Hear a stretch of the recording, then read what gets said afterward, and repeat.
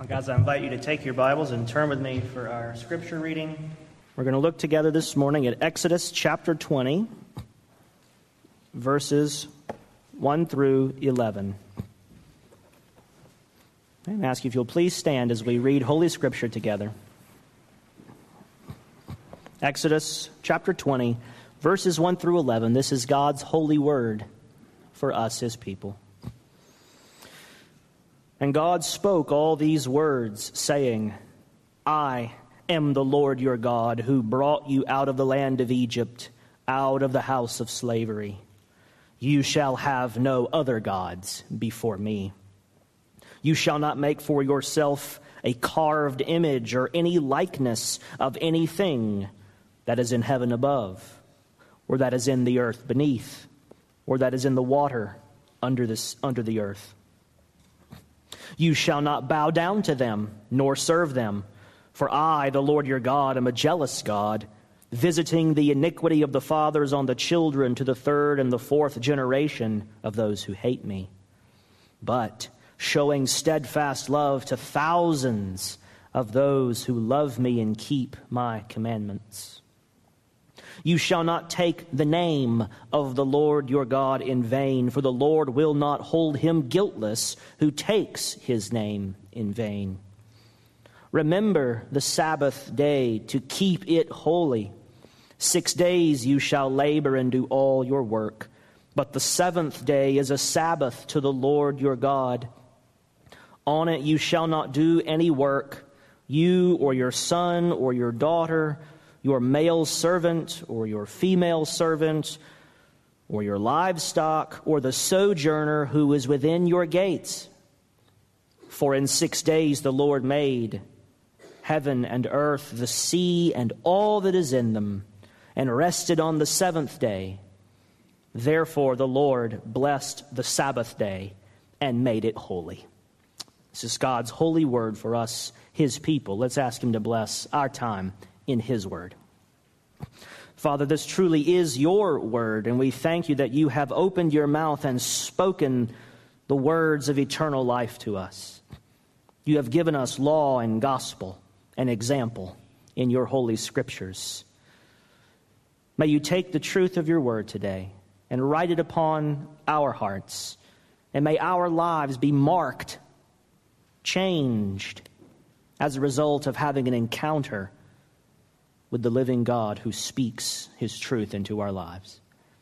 Get glory for yourself today, and help us to drink deeply at this fountain of living water today. For our joy and good and for your glory, we ask it. In Jesus' name, amen. And you may be seated.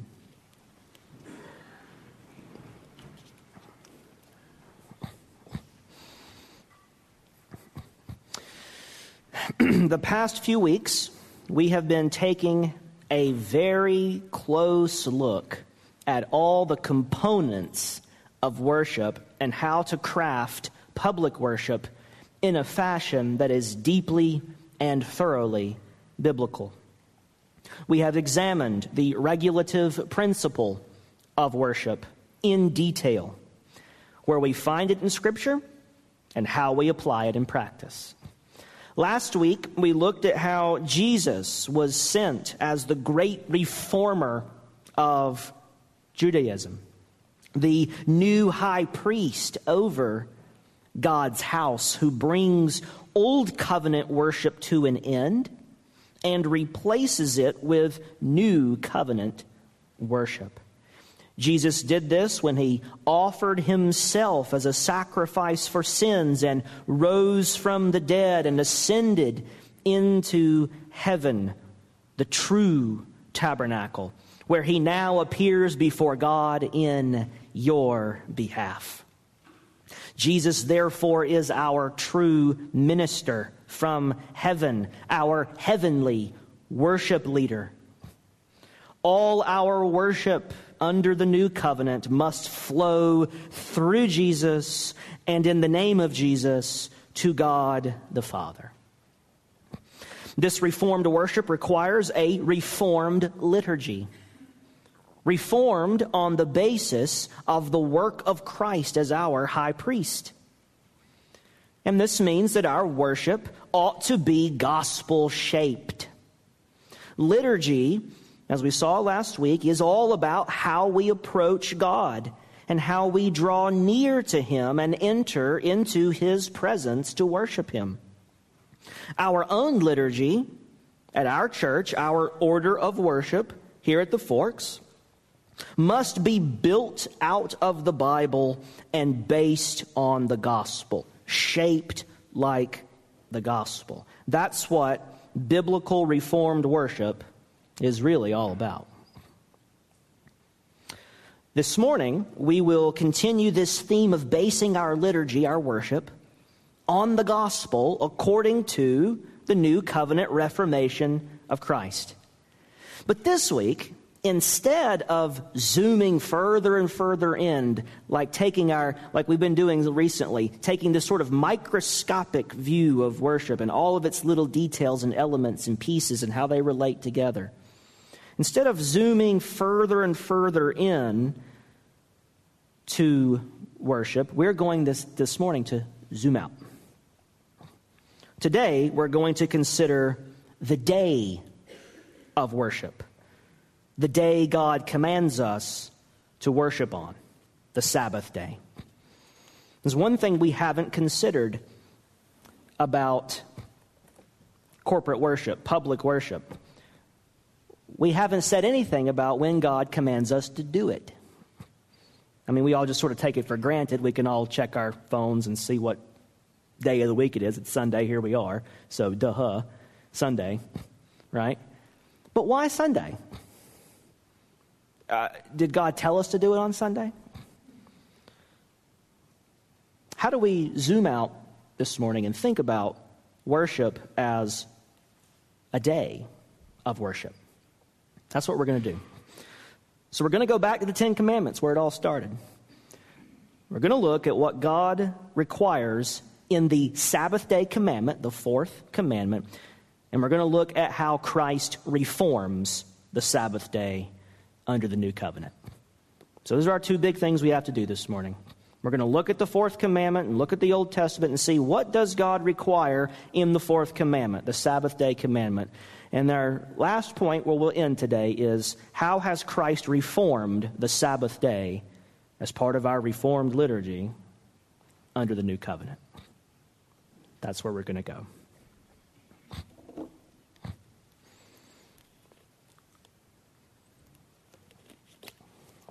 The Westminster Confession of Faith, chapter 19, section 2, says that God's moral law was published on Mount Sinai in 10 commandments, written on 2 tablets, or as the older language says, 2 tables. 2 tables. And don't think of it as, a table you eat on, like the multiplication tables, right? 2 tables, 2 tablets. Theologians like to divide the 10 commandments into 2 groups. The first table of the law and the second table of the law. The first table consists of the first 4 commandments, the ones we've read in our passage today. And the second table consists of the remaining 6 commandments of the 10. First table, first 4 commandments. Second table, the remaining 6. Now, why do they group them into these 2? Because the first table tells us about our duty towards God. And the second table teaches us our duty towards man or towards one another. The first table, how do we live to God? The second table, how do we live with one another? That's the basic division if you look at what the content of the commandments. So the first table is about our service of God. How do you live for God and serve God? And that includes how we worship. How do we worship God? In fact, Jonathan Edwards says that the first table is a worship template. A worship template. Edwards says this. He says, concerning our worship, he says, the first command fixes or determines the object. The second, the means. The third, the manner. And the fourth, the time of our worship. The first commandment fixes and determines the object, who we're going to worship. The second determines the means of how we go about worshiping. The third determines the manner. And the fourth, the time of our worship. It is a worship template. So let's look at a couple things about each of these. The object of worship is in verses 1 through 3. God spoke all these words, saying, I am the Lord your God, who brought you out of the land of Egypt, out of the house of slavery. You shall have no other gods before me. This determines the singular object of our worship. We worship the God who redeemed us, the Lord who brought you out of the land of Egypt, out of the house of slavery. For the original audience, obviously, this is the Exodus. For us, under the new covenant, this is the one who saves us not just from slavery in Egypt, but from bondage to sin. We worship the one God who has saved us. The second, the means of worship, is in verses 4 through 6. And this is where he says, God tells the people, you shall not make for yourself a carved image, an idol, or any likeness of anything that is in heaven above, in the earth beneath, or in the water under the earth. You shall not bow down to them or serve them. So I'm the only God you're allowed to have. You shall have no other gods before me. I am the object of worship. And how are you going to worship me? Well, you're not going to use images. You don't make pictures of me and bow down to them. No idols, no images, no statues, no icons, no pictures, nothing. And in fact, he tells the people, when I appeared on Mount Sinai, you did not see my figure and my image. You heard my voice. We worship God through his word, not through pictures. Not through pictures. Now, the question here is, okay, what's the means of worship? How do we worship you, God? Well, don't worship me like this. Okay, all right, that's half the answer. God, how should we worship you? Well, make sure you don't do this. Okay, got it. Now, what should we do? The second God says, here's some things you better not do in worship, that means there are some things that are right and some things that are wrong. So the second commandment is all about the regulative principle. God gets to regulate how we worship him. Here are the right ways, here are the wrong ways. He sets apart how he wants to be worshiped. He sets the terms. We worship God the way he says and the way he says only. That's the regulative principle. The third is the manner of worship. Verse 7, the third commandment, you shall not take the name of the Lord your God in vain, for the Lord will not hold him guiltless who takes his name in vain. And that word, we don't understand the third commandment very well. We think it means, don't use God's name as a bad word. Now, of course, that's included, but is that really what it means? Well, the word take, the Hebrew word under there for take, refers to what you would do when you move the groceries from the car to the house. You pick up the bag of groceries and you take it into the house. It means to carry. Don't carry God's name in vain. Don't bear his name in vain. There's a way that you can have God's name put upon you and you carry it with you in a way that profanes that name. It does not honor that name. God's name that's been put upon you. Don't carry my name around in vain. Obviously, don't take it on your lips in a way that's vain, but don't carry it in your life, and certainly don't carry my name with you into my worship and profane it. This is the manner of worship. Don't worship God in vain, but worship his name. Take up his name in worship in a way that is true and authentic and pure. That's the manner of worship. Remember Jesus in Matthew 15. These people honor me with their lips, but their hearts are far from me. In vain do they worship me. Last is the time of worship. The fourth commandment sets the time of worship.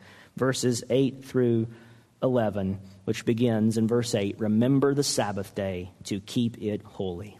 We are to worship on God's day. We are to worship on his terms and on his schedule. We are to honor God by setting aside a weekly holy day. A weekly holy day. Well, obviously, this is where we need to spend the rest of our time. This fourth commandment, the time of worship, the day of worship. So let's look more closely at what is required in this fourth commandment, the time of worship. God says in verse 8, keep the day holy. You see that? Remember the Sabbath day to keep it holy. Keep the day holy. Why? Verse 11. God blessed the Sabbath day and made it holy. You see that in verse 11. God blessed the Sabbath day at the very end of the verse, and he made it holy. So, God has made this day holy, so we should keep this day holy. If we do, God has special blessing for us on this holy day. God blessed this day. He didn't bless Monday or Tuesday or Thursday or Friday. He blessed this day, and he sanctified this day. This is a special day. And he has his special blessing for us. He made it holy. We need to keep it holy. He blessed it to be a blessing to us. So, how do we do that? How do we do it? How do we obey this fourth commandment? We are to worship God on his schedule, observe his day, and keep it holy so that we receive his blessings. Okay, how do we do that? I want to give 3 ways, 3 things that we should do to keep this day holy. 3 things that come out of the text itself.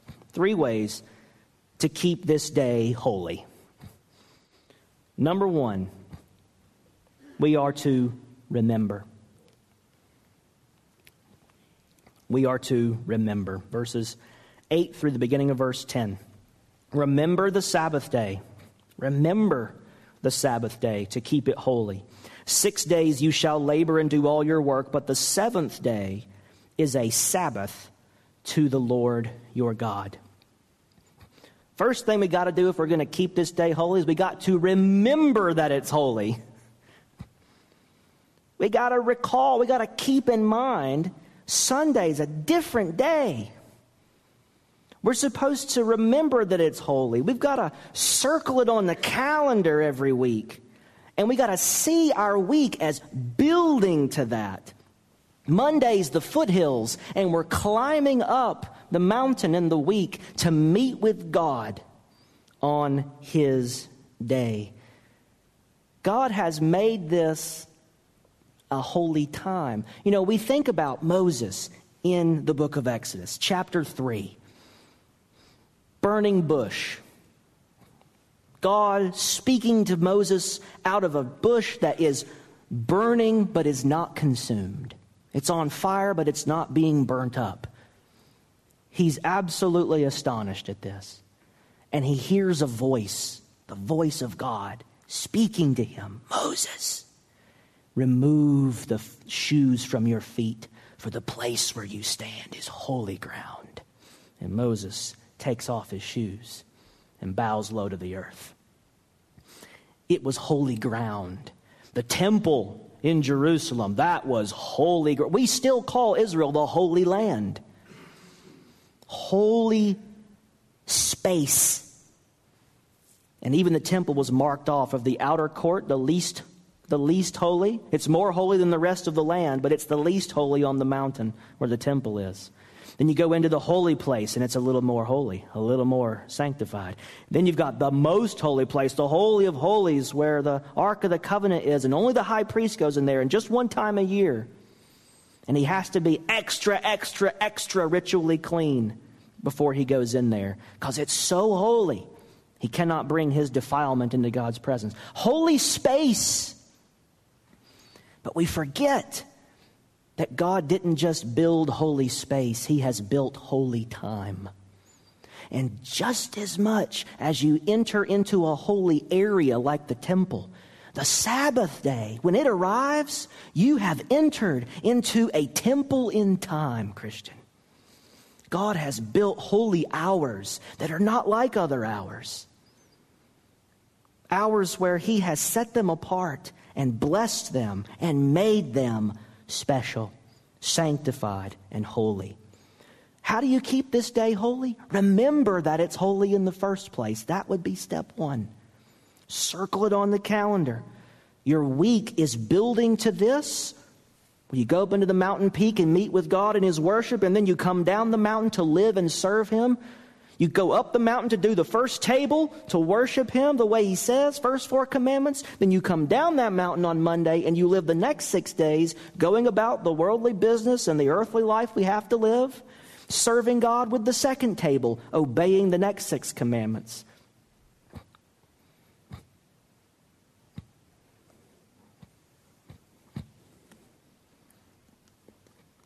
That's the first thing we have to do. Remember that it's holy. There's another thing we got to remember. We have to remember that it's a holy day, not just a holy morning at church.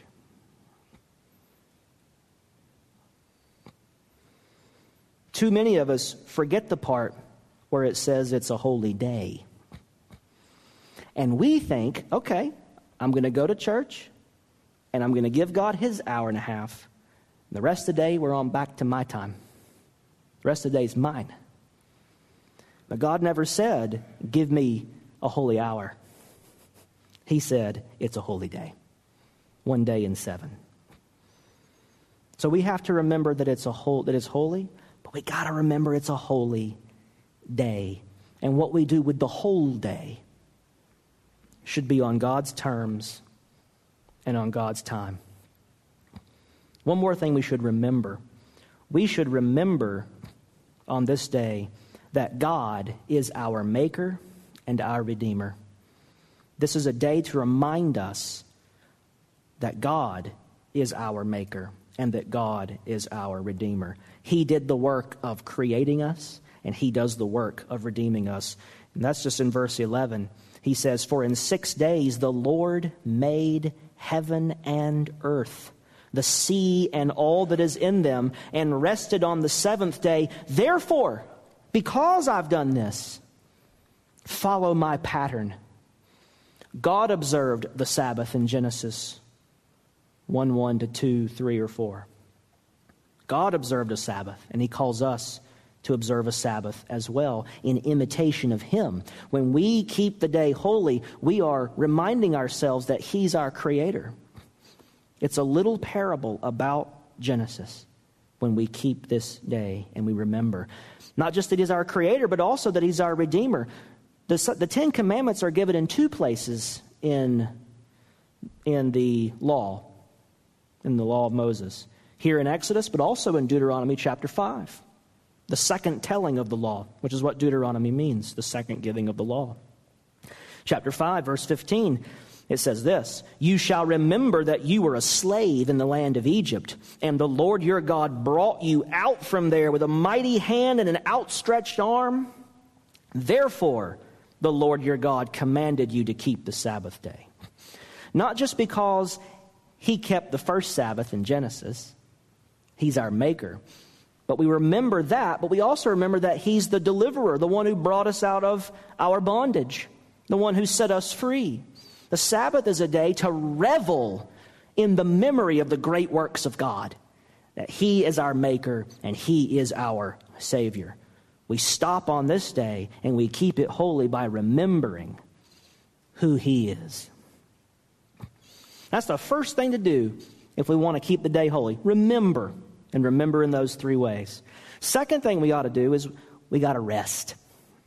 We remember, number 1, but number 2, we rest. Back to our passage, verse 10, second half of verse 10 and verse 11. He says, on the Sabbath day, you shall not do any work, you or your son or your daughter, your male servant or your female servant or your livestock or the sojourner who is within your gates. For in 6 days the Lord made heaven and earth, the sea and all that is in them, and rested on the 7th day. Therefore the Lord blessed the Sabbath day, and He made it holy. We have to rest. And just like there were 3 things to remember, there are 3 ways we should rest on the Sabbath day. First of all, the clearest thing the text says that we should rest from is rest from the work of the other 6 days. 6 days you shall labor and do all your work, but the seventh day is a Sabbath to the Lord your God. On it you shall not do any work. Rest from the work of the other 6 days. Now in that day, they didn't have a 5-day work week. In the Old Testament, they had a 6-day work week. And so they were told, you have to take a day off, which is great. God said, take a day off. You need to rest. You have to refresh yourself. You have to take a break. You have to let your livestock take a break. You have to let the servants take a break. You have to let the whole society take a break. He wanted there to be rest and refreshing. And the only way you're going to do that is if he says, okay, put that down, stop doing that. You've done that for 6 days, sit down, rest. And what a gift it was, because the rest of the world didn't have a 6-day work week. They had a 7-day work week. They didn't take a day off. And God said, here, work 6 days, you have to rest on the seventh. So it is a gift. It is a mercy. It is a blessing to be told by God, stop. In fact, that's what the Hebrew word that is underlying the word Sabbath, it's a verb, and it literally just means stop it. It means cease. It means quit. Clock out. That's what it means. Rest, cease, stop. So I picture the week. Earlier I pictured it like going up a mountain to meet with God. Now picture it as though it were like a big traffic light. Monday through Friday, that's the work week. That's where it's green light, baby. We go, go, go, go. Get it done, work hard, accomplish, do, produce, go. Saturday is when it turns yellow. The week turns yellow, and it says, caution, you're going to have to come to a stop tomorrow. But if you speed up like we all do at a yellow light, we're not really going to be good at stopping on the day it turns red. Saturday's that day that says, okay, you've been going hard, start winding down, because on Sunday, when it turns red, we expect you to come to a complete stop at a red light. Not a rolling stop, right? You'll get pulled over for that. A complete stop, and there's no turn on red, so just get comfy and sit and just wait. Now, we hate that. I mean, especially if we pull up to a red light, it's a big intersection, a lot of traffic's coming, and we sit there for 5-6 minutes, and it won't turn red, and I'm ready to get unsanctified and kill someone. Maybe I'm just testifying. But we don't like it, and the longer we sit, the more restless we get. And that's how we treat Sunday. All right, I'm going to sit at the red light till church is over, and then it's green light, go. Stop it. That's what Sabbath means. Cease. Sit still. Chill. Rest. Relax. It'll turn green, and then you'll have 5 days of green, and you can go, go, go, go, go. But it means stop. Rest from your ordinary 6-day labors. The stuff that characterizes the way we work and the things we have to do, and there's a million things we've all got to do. We're super stressed, and we're all busy. But the way we remember the Sabbath is we circle Sunday and we say, all right, I've got 6 days to get it done, and then I don't have to worry about it on Sunday. It's actually a gift. It's not a burden. It's like, oh, I need that 7th day. No, God knows what you need, and he knows you need to stop. Do your regular, earthly, worldly, required work, and then on the 7th day, as much as you can, as much as it's up to you, carve out a day, not a morning, a day, to put that stuff aside. And in its place, spend extra time with the Lord that day. It doesn't mean 24/7, all you can do is sit there and meditate. And if you have one thought about like dusting the table over there, because you saw it before you closed your eyes, that you're going to get hammered or something. No. Take that work, that time you would have spent doing a chore, a task, an errand, an activity. Schedule time a little bit ahead to get it done Saturday or whatever. And then take that time you would have spent doing your ordinary work, which isn't sinful work. It's the normal stuff you got to do. But in its place, rest from that and replace it with something extra you can do with the Lord. Even if it's just one thing, guys, replace that time with one extra thing you can do to make it a day of worship, not just a couple hours. First thing we got to do when we rest to keep the day holy is rest from our ordinary work. The second way we should rest is we have to remember that we are here to rest in God. We rest in God. This is Psalm 46, 10 through 11. It says, "Be still and know that I am God. Take a Sabbath and know that I am God.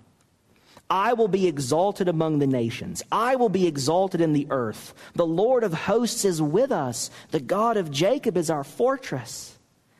This is worship. We take the day to rest from our work and we set it aside to worship God, to meet with Him, to be still, to quit busying ourselves with the normal stuff and just be with God today.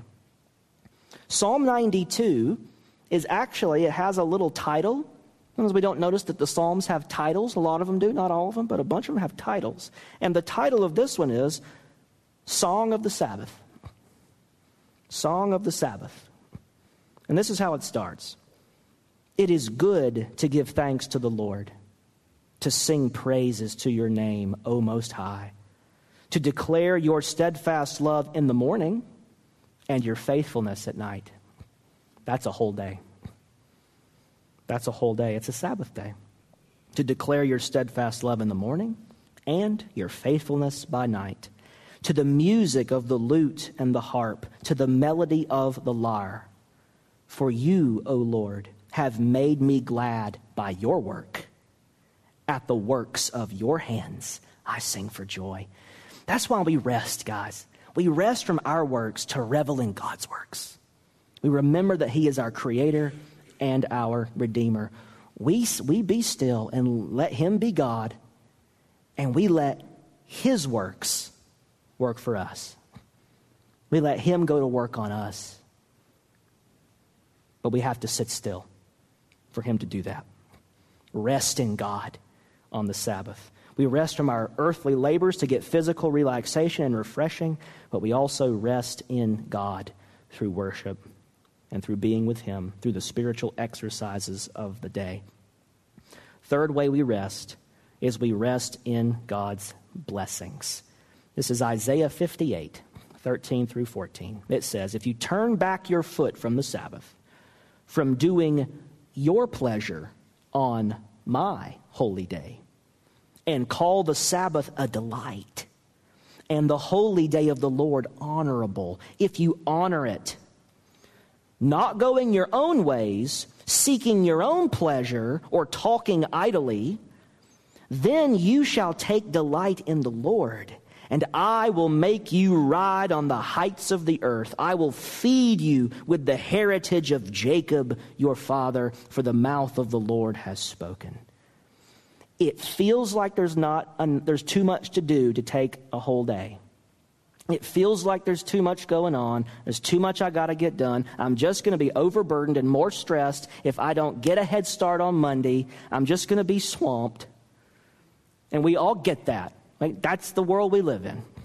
Yes, but God says, I have such refreshing and such blessing for your soul, not just your body, but your soul, and maybe even for your schedule. If you'll just take the time to dwell with me. You think you can cut corners with me so you'll have more time and more energy to get stuff done during the week. That's not how it works. That's backwards. You need more time with me to have the strength to do all the other things you have to do. Take time to be with God. Remember the Sabbath day and rest on the Sabbath day. Rest in God and rest in His blessings as He works on us and for us on this holy day. There's one last thing I want to share from the text about how we keep the day holy. Number one, we remember. Number two, we rest. Number three, we reverence. We reverence. We make it a day of worship. We make the day a day of worship. And the main way we do that is what we're doing right now. We come together as a body, as a congregation, as a church, to appear in the presence of God, to worship Him together, to sing His praise, to do all the things the Bible tells us to do as a church when we get together for worship. We set aside our earthly work to busy ourselves with holy work. Holy work. That's what worship is. The worship of God with reverence and awe. That's what this day is primarily about. We can remember it and we can rest, but why are we remembering? Why are we resting? It's to get busy doing this. This is the work you have to be still to do. Reverencing God, worshiping Him in this day with reverence and awe, both at church, oh yes, but also at home. Listen to the words of Leviticus 26, 1 and 2. You shall not make idols for yourselves, or erect an image or pillar, and you shall not set up a figured stone in your land to bow down to it, for I am the Lord your God. Right? That's second commandment, first commandment. I alone am your God.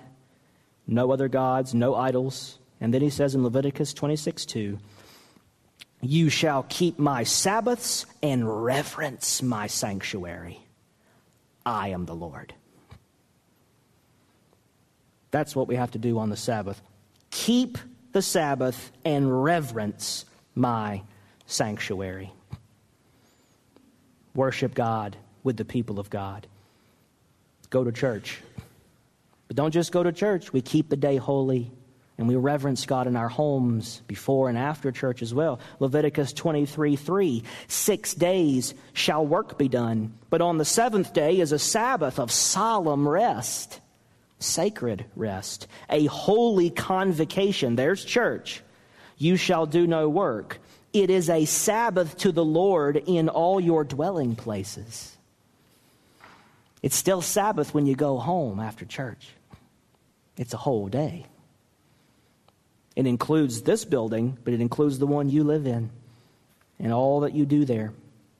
It's still holy time. Don't think that this building is the temple in time, the palace of the holy day. No, your house is too. Your house is on the same time schedule. It's a holy time in your home, not just here. Make it a day of worship. And this is what God will do. If we keep God's day holy by reverencing Him, He will make us holy. And we will grow in our relationship with Him. Listen to the words of Ezekiel chapter 20, verses 12 and 20. Ezekiel says, God speaking through the prophet, moreover, I gave them, the Israelites who came out of Egypt, I gave them my Sabbaths. I gave them my Sabbaths like it was a gift.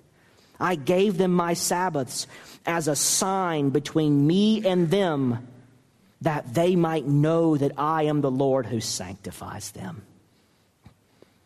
We treat the day as holy. God makes us holy, especially in this time. Now, hopefully he's doing it the rest of the week too, but this is a special time where he does special work as we are especially in his presence in a unique way. Or verse 20, Ezekiel 20:20, and keep my Sabbaths holy, that they may be a sign between me and you, that you may know that I am the Lord your God. It is a sign when we keep the Sabbath that God is our God. It is a symbol, a reminder that we are God's people and that He is the one who is making us holy. The opposite of reverencing is profaning. When we break the Sabbath, When we do not keep it holy, we profane God's day by choosing to reverence other things above and besides him. Ezekiel chapter 20, that same chapter we just quoted from, this is what verse 16 says, speaking of those Israelites who came out of Egypt and ended up worshiping a golden calf. He says, they rejected my rules and did not walk in my statutes and profaned my Sabbaths because their heart went after their idols.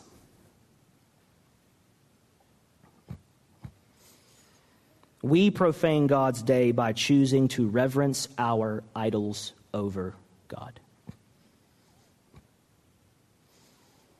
Why is it that you don't keep the Sabbath? Is it a bother? Is it annoying? Does it seem irrelevant, not useful, pointless? Why don't you remember and rest and reverence? Why don't you keep the day holy? God says the problem is idolatry. Can you, Christian, identify the idols that may be in your own life that lead you to profane the Sabbath? There are things that keep us from being with God today. And it's because we value those things more, at least in certain ways and at certain times. Not 24/7, but when it's time to remember and reverence and be with God, we have other things. And one of them I have in my pocket. You ever wonder what the I in iPhone stands for? Could be idle. Idle phone. And then the phone's not evil. I love my phone. I'm on it a lot. But if I'm just consumed in it on Sunday, just like I am the other days, and I don't take time to be with God, what's going on in my heart? What's happening to me? It doesn't have to be phones. It could be anything.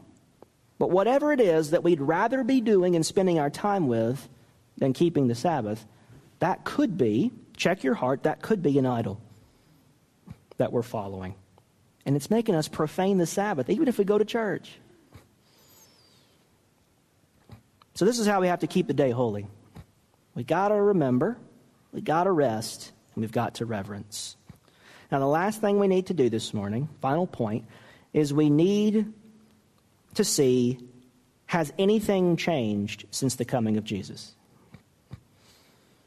If this is how we obey the fourth commandment and keep the Sabbath day holy, we remember, we rest, and we reverence, has anything changed? Well, yeah, a few things have changed. Under the Old Covenant, in the law of Moses, the Sabbath day was Saturday. The restrictions on what counts as work were extremely strict. And the penalty for breaking the Sabbath was capital punishment. So there's three things that characterize the Old Testament Sabbath law. It's the seventh day of the week, Saturday. The restrictions on what counts as work were very, very specific and very strict.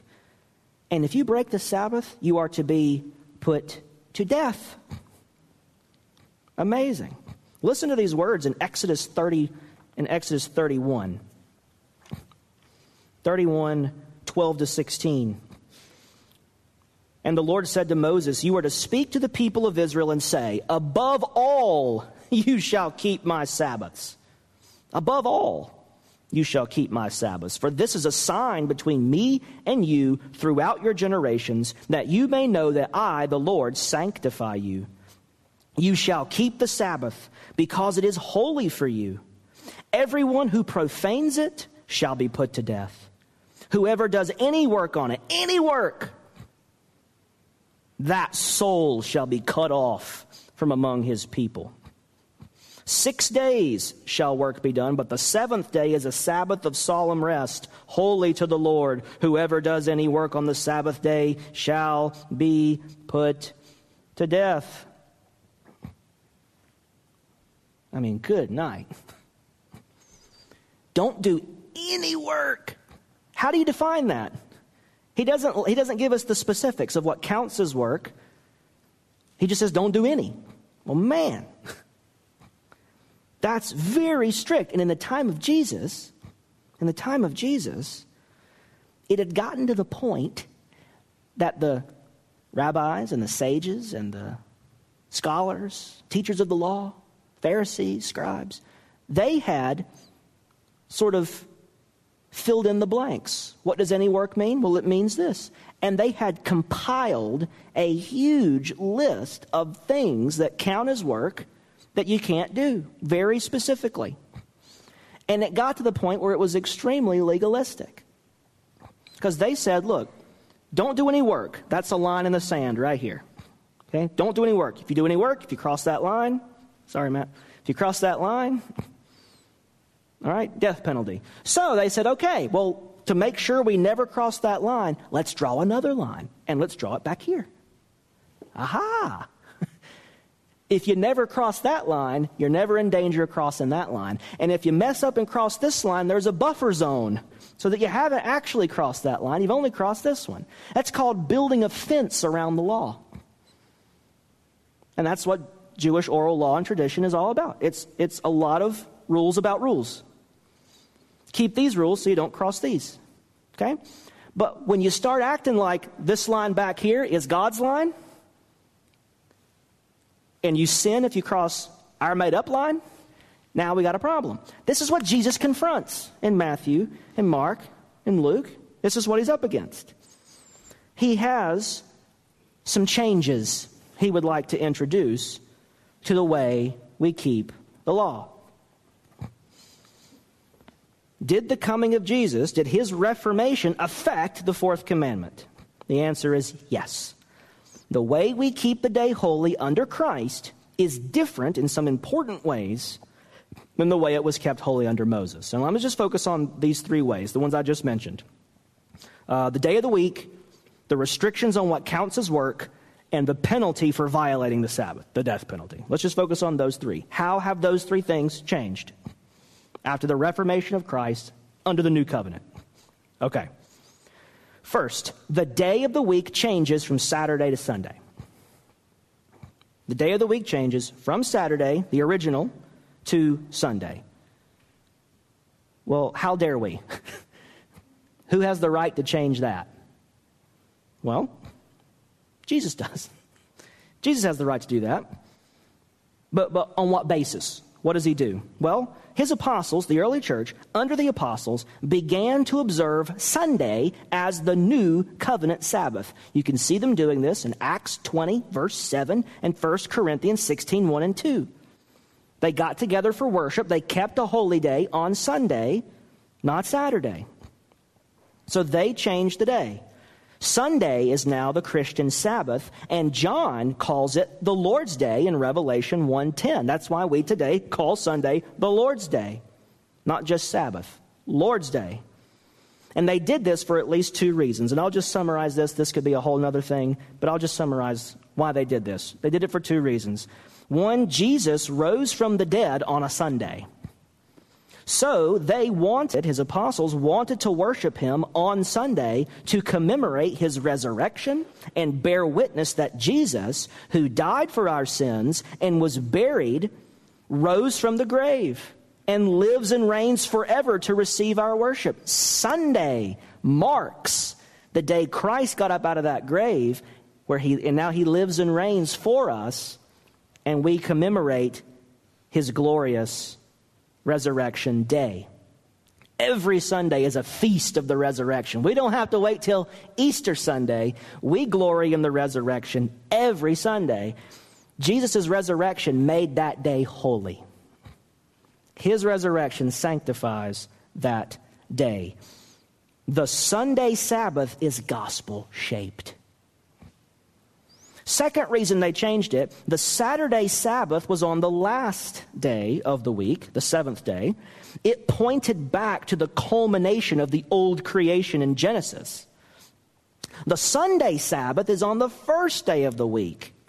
It points to the beginning of the new creation that Christ brings. Beginning with the resurrection of Jesus, God is making all things new. The new covenant points forward to the ultimate Sabbath rest that Christ will bring in the new heavens and new earth at his return. The old Sabbath looked back and thanked God for Genesis and Exodus. Ours looks back and thanks God for Good Friday and Resurrection Sunday. But it also looks forward to the return. It's an already not yet day. It's a gospel day. Christ has died. Christ is risen. Christ will come again. And we remember this on this day. This is now a holy day under the new covenant. That's why the day changes. That's one of the reformations Christ brings. Okay, what about the restrictions on work? Bear with me here. What about the restrictions on work? A couple things here. Jesus makes exceptions for works of necessity and works of mercy. Works of necessity, things that just can't be avoided. You can't help it, they can't be avoided. And works of mercy. It's lawful to do good and to give mercy to somebody on the Sabbath, Jesus says. That's Matthew 12, 1-13, and the parallel passage is Mark 2, 23-28, where Jesus says, the Son of Man, him, is Lord of the Sabbath, and he says man was not made for a Sabbath, but the Sabbath was made for man. So the restrictions on work, there's some exceptions, works of necessity and works of mercy. Look, you and I, we know this. Some people have jobs that require you to work on Sunday. I used to have one too. It just can't be helped. You got to be employed. You got to make some money. Now, some places will work with you, and they'll say, yep, we won't ever schedule you on Sunday. Thank God. Perfect. Some places can't do that or won't do that. Just don't care to. And look, that can't be avoided sometimes. Okay? God understands that. We don't live in the same society as the Old Testament was written in, or to. And some things are different. And sometimes, look, it can't be avoided. That, to me, that's necessity. You're under necessity. You got to work. You got to be employed. Okay. God, I think, has some grace for that. And some things can't be avoided. And that's when we remember Jesus' words. The Sabbath was made for us. We weren't made for it. We're not its slaves. So that's an important change. Here's a more important change. Our Sabbath rest is a sign that points to the true rest of our souls in Christ. It's gospel-shaped. Our Sabbath rest is a sign that points to the true rest of our souls in Christ and in his finished work. We rest by faith in Christ. And we don't have time to look at the verses, but Hebrews chapter 4, verse 3 and verses 9 and 10. So here's the question we're all asking at the last minute here. Here's the question we're all asking. Can I watch football? Right? Isn't that really what this whole sermon's building to? Am I allowed to watch the Eagles lose? Just making sure you're still with me. I'm not from here. I don't care if they lose. Sorry. I won't tell you who I'm watching. Can we do that? Can I go out to eat? Is it a sin to go to a restaurant? Am I allowed to cook? What can I do? What counts as work and what doesn't? Isn't that really what we're finally getting to? Come on. Well, my favorite day to go out to eat is Sunday. I love getting lunch on Sunday. It just feels like the day to go get Chinese food or Mexican food or whatever. I love it. I love going out to eat on a Sunday. I grew up that way. That's not good enough for a reason to do it, though, is it?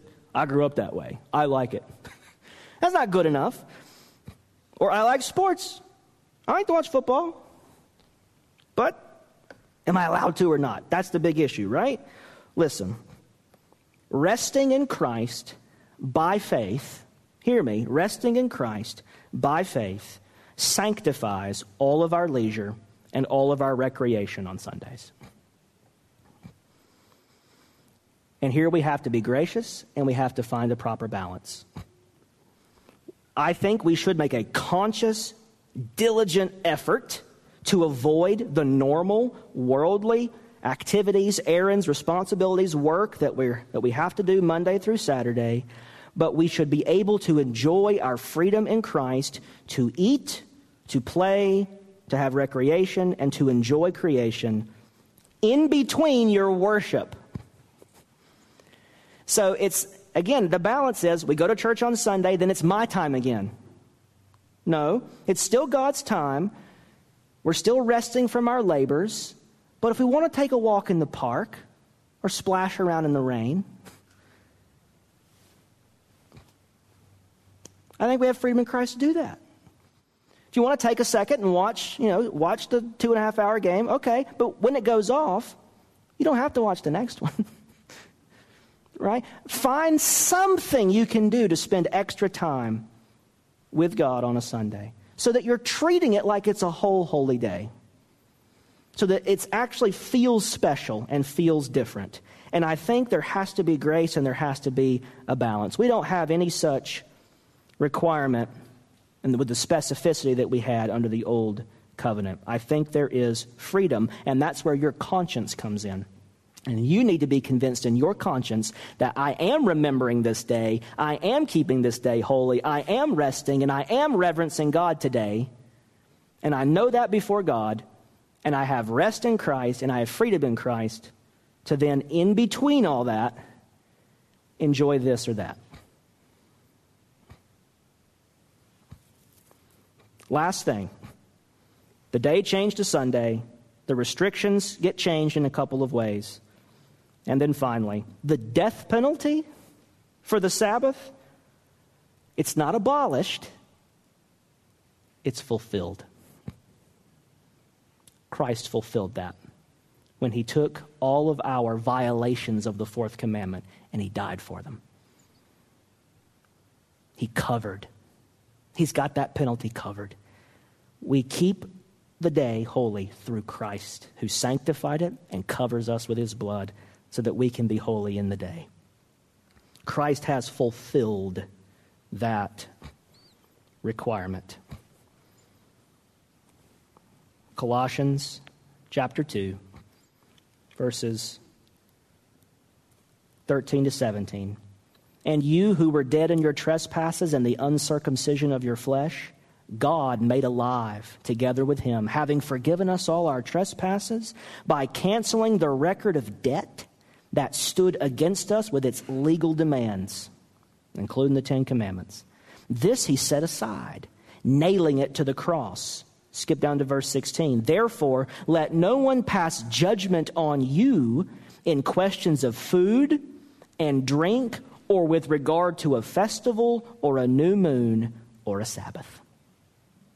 These are a shadow of the things to come, but the substance belongs to Christ. Let no one disqualify you insisting on asceticism. Asceticism, severe, austere self-denial, where you basically treat the day like you're a monk or a nun, and you just hum in prayer and chant all day, and you can't do anything else. Don't let anybody pass judgment on you, it says, in matters of food and drink or in how the Sabbath day is observed. There is no judgment and no condemnation for those who are in Christ Jesus. That's not a license to then go and break the fourth commandment, but it is mercy that says when we don't keep it, Christ has us covered. Christ has us covered. So let me end it this way with a few questions for us to reflect on before we move to the table. What changes, Christian, what changes do you need to make to your weekly schedule so you can remember the Sabbath day better than we currently do? What activities or habits can you rest from on Sundays so that you can spend even a little extra time worshiping God on Sunday, both privately and as a family? What is at least one spiritual thing you can add to your Sundays so that you can reverence and worship God more than you currently do? I'm not asking for you to have a whole different life, like in an instant, But let's start small. What's one more thing we can do to be with God today and to say, God, we want to be with you and reverence you today? Hebrews 4:11 says, let us strive to enter his rest. There's a fight, Christian, and the fight is to rest in the right place. Don't rest in our idols. Rest in God and do it on his day so that you don't miss the blessing. That's how we keep the day holy. That's the day of worship. Let's pray. Father, we thank you so much for your word. We thank you for the work of Christ for us and in our place. We pray that you would write the truth of your word upon our hearts and help us to be prepared now to move to the table where we relish the work that you've done for us, the finished work that covers all of our violations of this commandment. Help us to think through these questions. Help us to consider what idols we need to grapple with this week. And help us to be completely sanctified unto you, that we may keep your day holy, so that you will keep us holy. We ask it in Jesus' name. Amen.